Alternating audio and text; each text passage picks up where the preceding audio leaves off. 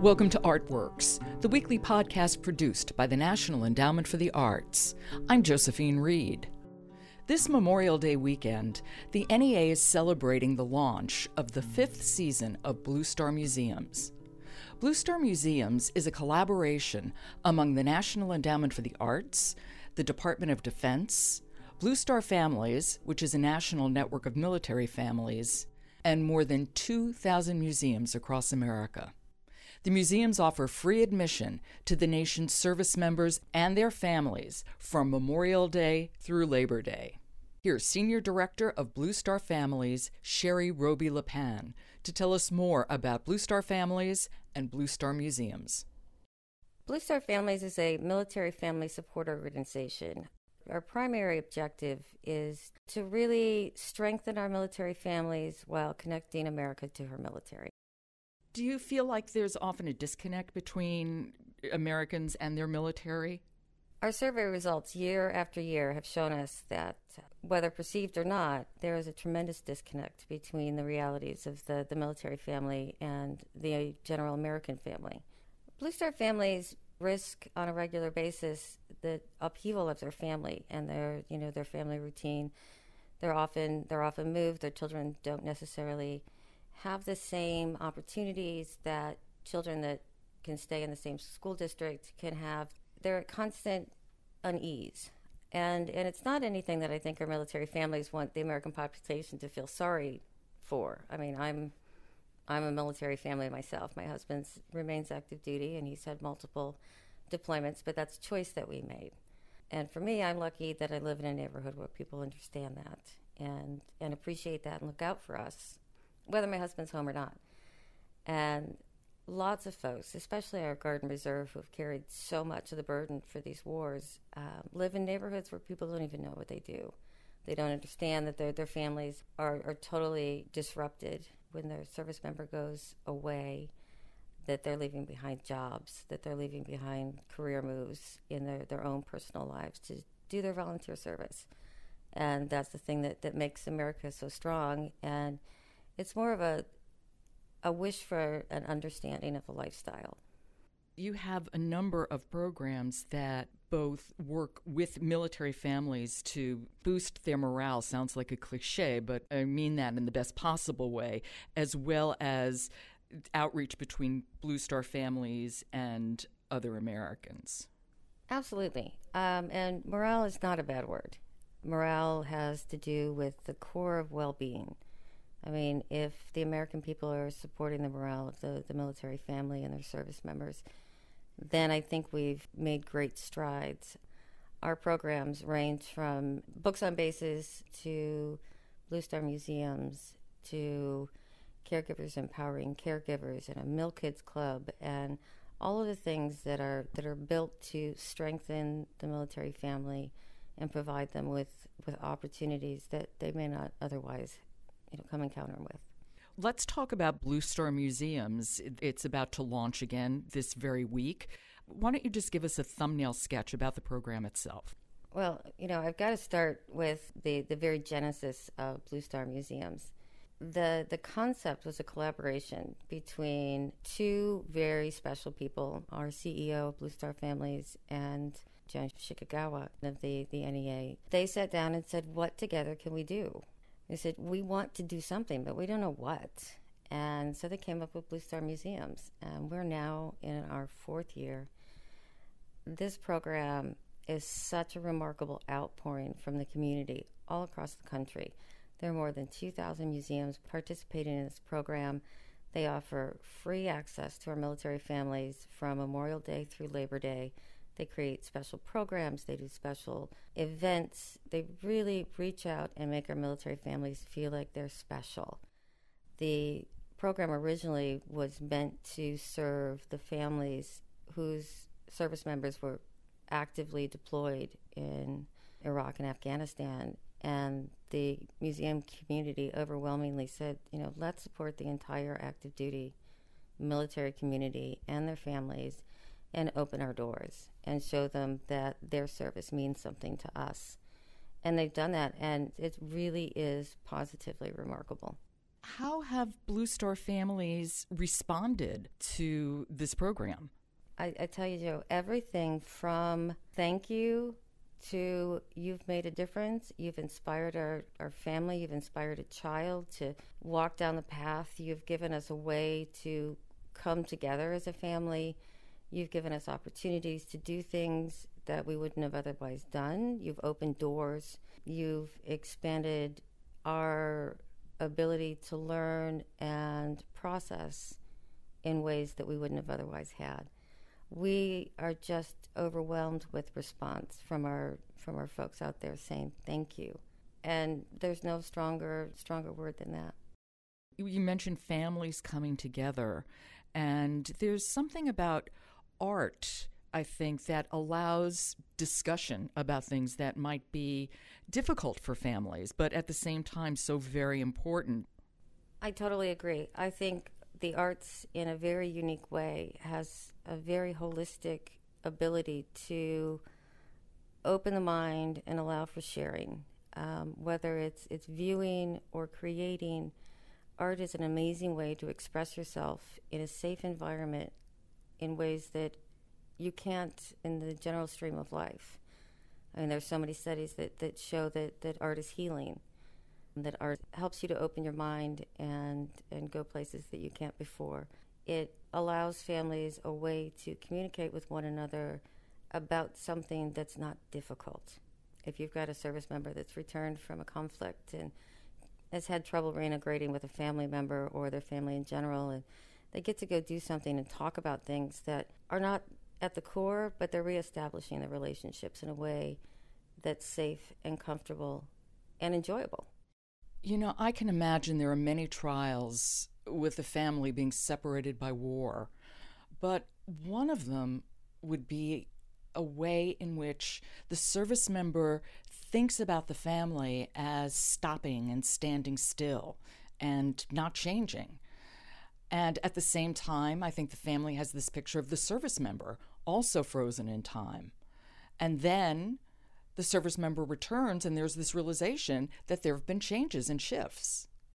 I can't tell you how difficult reintegration is on a family.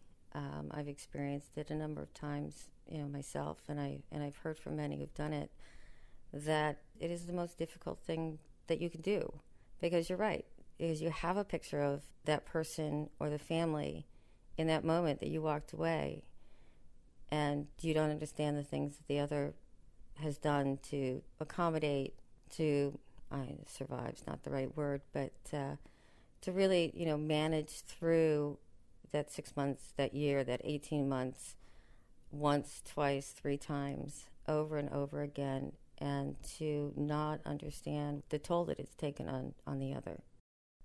And again, that's where art can come in, because there's a way in which, as you said, art can provide this safe place to begin to have those conversations. It does. It really levels the playing field so that the family can come together in a place where they can heal together and reestablish those connections. I'm going to put you on the spot, and I know you have gone to Blue Star museums, both as a director of Blue Star families, but also as a Blue Star family member yourself. Mm-hmm. Is there any exhibit that really has stood out for you? There was an unusual set of circumstances. I took the family to the Hirshhorn Museum. Would have never taken a 9-year-old to the Hirshhorn, absolutely ever. Assumed that it would be too much for anyone who wasn't an adult. The level of exploration that I saw in my child between she and her father and myself as she ran her hands down these interactive exhibits and watched an elephant that was turning round in a 3D multi-screen. And we talked about things, and we talked in ways that we wouldn't have sitting around the dinner table. It was such an eye-opener, and I've been able to take her to museums from San Diego to San Antonio to San Francisco to Washington and experience things that she wouldn't have experienced otherwise if I'd not had that first step into the Hirshhorn 4 years ago. when the program first started. That was Sherry Roby Le Pen. She's director of Blue Star Families. I was happy to see that New York City's Whitney Museum of American Art is participating in Blue Star Museums once again. The Whitney has a rotating exhibit called American Legends. It focuses on 13 artists, showcasing the work of only 2 or 3 of them at the same time. Jacob Lawrence is one of the featured artists, and the Whitney chose to exhibit his War series, 14 paintings that depict World War II soldiers from their initial draft notice to the end of the war. Barbara Haskell curated the exhibit, and she's joining me now to talk about Jacob Lawrence in American Legends and his masterwork, War series. American Legends was an attempt to look at the collection from the perspective of individual artists. So I selected artists that the Whitney owned in depth and brought all the work that the Whitney owned in various media into different rooms. So each artist had his or her own room, sometimes shared a room with other people, but had their own separate spaces. And what it ended up being for most artists was almost a mini retrospective, because the Whitney owns so much depth among the 15 artists that I selected. And with Jacob Lawrence, what I chose to do was to bring in the War series, which is this very emotional series that Lawrence did between 1945 and 46, after the war was over. And rotations have happened during the course of American Legends. Some artists have come in, other artists have come out. And this has been such a powerful centerpiece of American Legends that I've left it in for the entire run of the show. It's the single piece that really has been there for the duration. I really had never seen the War series, all 14 panels in one setting, and it was stunning. I don't think I left that room for a couple of hours. I think everyone felt that way. It's such a powerful story about war. As we said, there were 14 paintings in that series, and apparently they were all completed in 1 year. Yes. Before the War series, Jacob Lawrence made his mark earlier doing kind of historical sagas. He looked at the African-American experience, African-American history, and had begun making these series of pictures that were united by a common theme or a common story.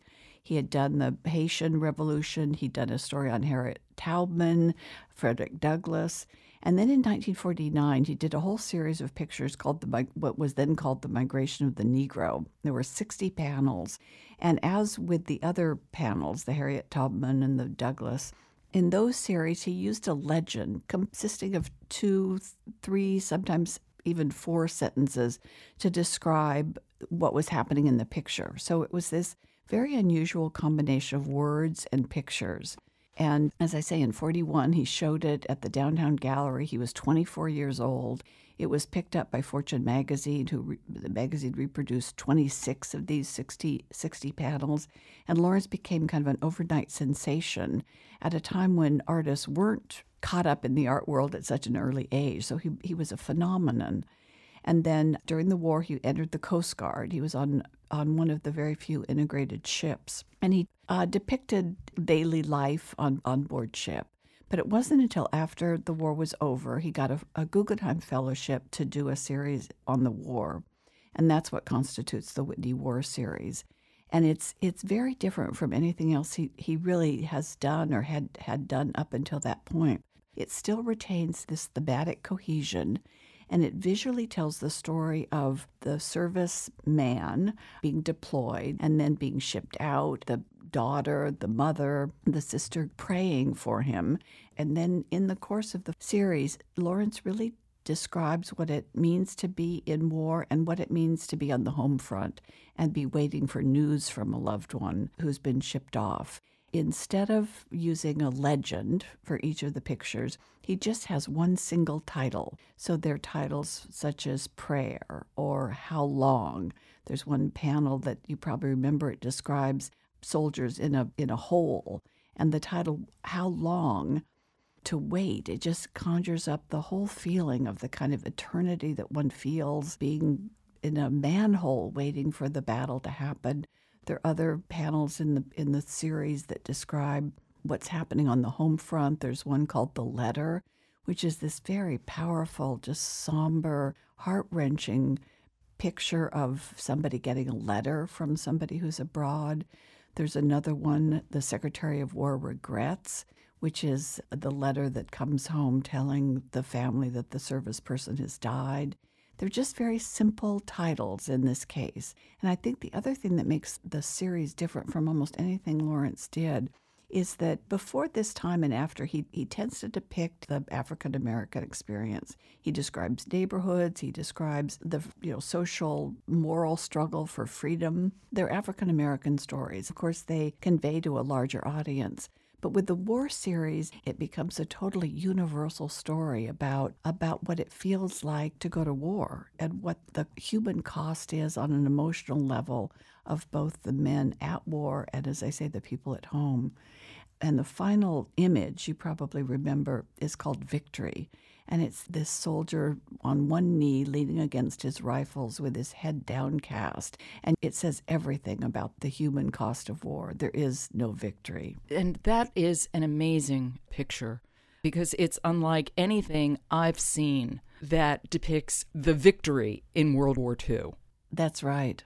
Victory is just the most heartbreaking picture about war. And in a sense, it's the one panel that could stand alone. This soldier, tired, leaning on his rifle and one knee with his head bowed, it conjures up everything that one thinks about what the end of war is. It's just a relief that it's over. There's no elation. There's no sense of joy. Yes, because he brings the soldiers back home again, and there is this sense of them being a bit lost. That's right. And I thought that was very prescient because obviously today we recognize that going through an experience like war leaves young men and young women often quite at odds with themselves and the society they return to after that experience. We never really think about that with World War II, but Lawrence was so perceptive in depicting that. Exactly. Not only the service people coming home, but the families that were waiting for them, the human cost on those families, the concern, the worry, the pain. He really creates a universal story about the cost of war. And he does so in both very simple, and I'm going to really let you go on about this because I'm just speaking as somebody who's been there and who really likes his work, but his lines are quite simple, his colors are very bold, and the paintings don't have a great deal of depth, though an enormous amount of emotion. That's right. No, he's an amazing artist in that he's able to combine the modernist techniques, of exaggerated perspective and sort of acerbic color, flatness with a storytelling. And no one else has really been able to do that. He takes these moral stories and conveys them through a realistic technique that is totally accessible to all audiences. But you're right, they're very simple, they're very stylized, they're very modernist in their technique. There's also this extraordinary way in which the lines of the different paintings relate to one another, and the shape in Victory is so similar to the one in The Letter. Yes, absolutely. No, the series has a kind of poetry that moves one along as one is reading the visual panels. They do all relate. They definitely are a group, and they form a kind of poem all together. Now, he obviously was a great believer in creating a series in order to tell a story. It's not that each painting in this series or in the Great Migration series can't stand on its own, but when it's part of this larger conversation, its power is really enhanced. Absolutely. He was a storyteller, telling moral stories about the human condition. But one panel doesn't indeed tell the whole story, as it doesn't in any historical narrative. When I was in the room looking at those paintings, I was very aware that these 14 paintings tell a powerful story when historical texts, for example, sometimes can't. The paintings get to the heart of the matter. That's right, that he distills an image down that embodies an entire mood or in his case, an entire part of a story. He's able to distill it down into almost like a pictograph. And the choice, I think, of putting it in the room that you did, which isn't a very large room, it looks like it was just built to contain these paintings. Yes, they need to be close together.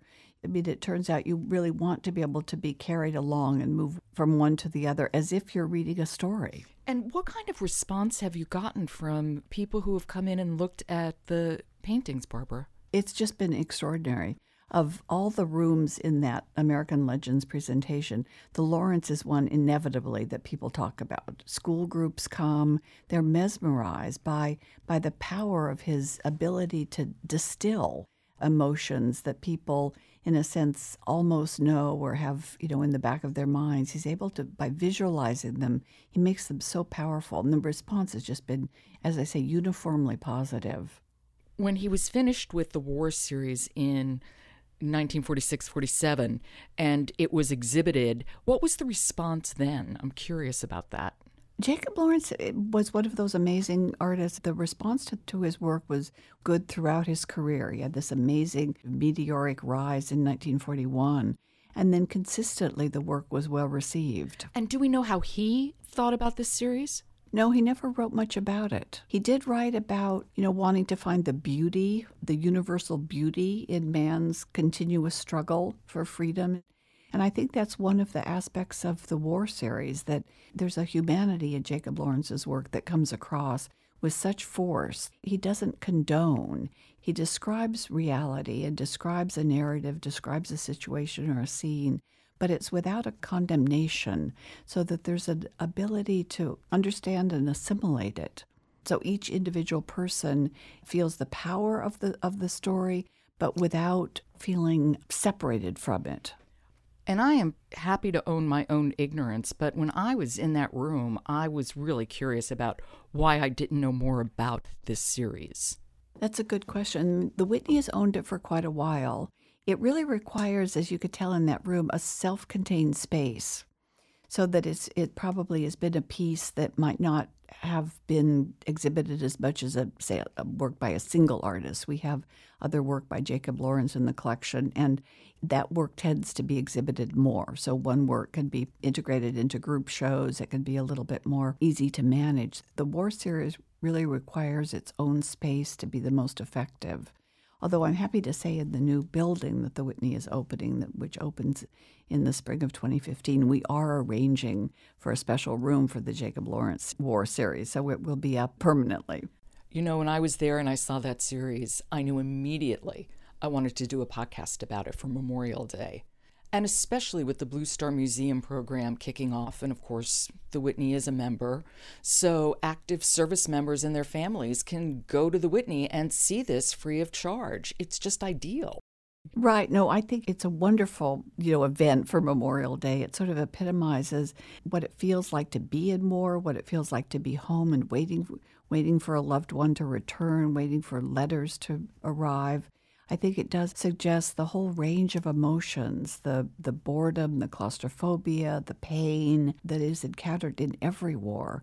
And so for service people, I think it will be a profound experience and very gratifying in that there is this understanding of what people went through. And I think that comes across in the 14 panels. That's Barbara Haskell. She curated Jacob Lawrence's War series. It's part of the American Legends at the Whitney Museum. And finally, on this Memorial Day weekend, we end with veteran Lynn Hill. She was in the Air Force where she operated Predator drones. When her tour of duty ended, she became a key poet-performer in Holding It Down, an extraordinary performance piece by Vijay Iyer and Mike Ladd about the dreams of veterans who have served in Iraq and Afghanistan. Here's Lynn reciting her poem, Dreams in Color, and then sharing her thoughts about Holding It Down's attempt to portray the challenges of service members when their uniform comes off. Dreams, black, white, bent metal scraping the roof of my mouth. burned rubber and oil, gas like garlic, sharp flavor of vomit jagged down the back of my throat, track wheels, loud engines, striker tanks rolling into a city, screaming babies with no sleep after a gunfight. No, I dream in color, of green grass and tall trees, a backyard with a pool, neighbor's dog pooping on my front lawn, red roses and yellow daisies, blue skies, pink gummy smiles, a rainbow of laughter, bright eyes in a big brick house with a porch, wind chimes. I dream in color, holidays, birthdays, home for the 6 o'clock news, dinner at a table, arguments over a pint of Ben & Jerry's, evening showers and pillow talk before clicking off the light. When I dream of normalcy. I dream the color of peace. Holding It Down its primary focus is veterans' dreams, that a lot of people don't think about the dreams that people have when they get back. So it's a series of interviews of what is it like? What type of dreams do you have? And if you even dream at all. It's a collaboration of poetry, music, visual representation of like the war, their dreams, a visual representation of the poetry. We try to just reach out to the veteran community, to I just want to say the American community, to open up the conversation about veterans. Everyone says, oh, the heroes are always the soldier who's in active duty, who's in uniform. But when you take off that uniform and you're walking among everyone, you're like an invisible, you're the unsung hero now that's back here trying to put their life back together. So I think Holding It Down is to show that people are still trying to hold it down. They're trying to hold it together. And hopefully we can start the dialogue and saying, how can we help these guys? How can we encourage them? How can we empower them? How can we change their dreams from being of bombs and shady gray and sand to being blue skies, smiles, and hearing laughter? And it's the normalcy of their lives that they can come back to.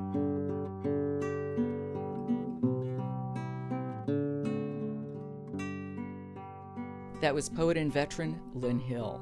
We also heard from Sherry Roby LePan of Blue Star Families and Barbara Haskell, curator at the Whitney Museum. You've been listening to Artworks, produced at the National Endowment for the Arts. The Artworks podcast is posted each Thursday at arts.gov. You can subscribe to Artworks at iTunes U. Just click on the iTunes link on our podcast page. To find out how art works in communities across the country, keep checking the Artworks blog or follow us at NEA Arts on Twitter. For the National Endowment for the Arts, I'm Josephine Reed. Thanks for listening, and to all service members, veterans, and their families, thank you for your service.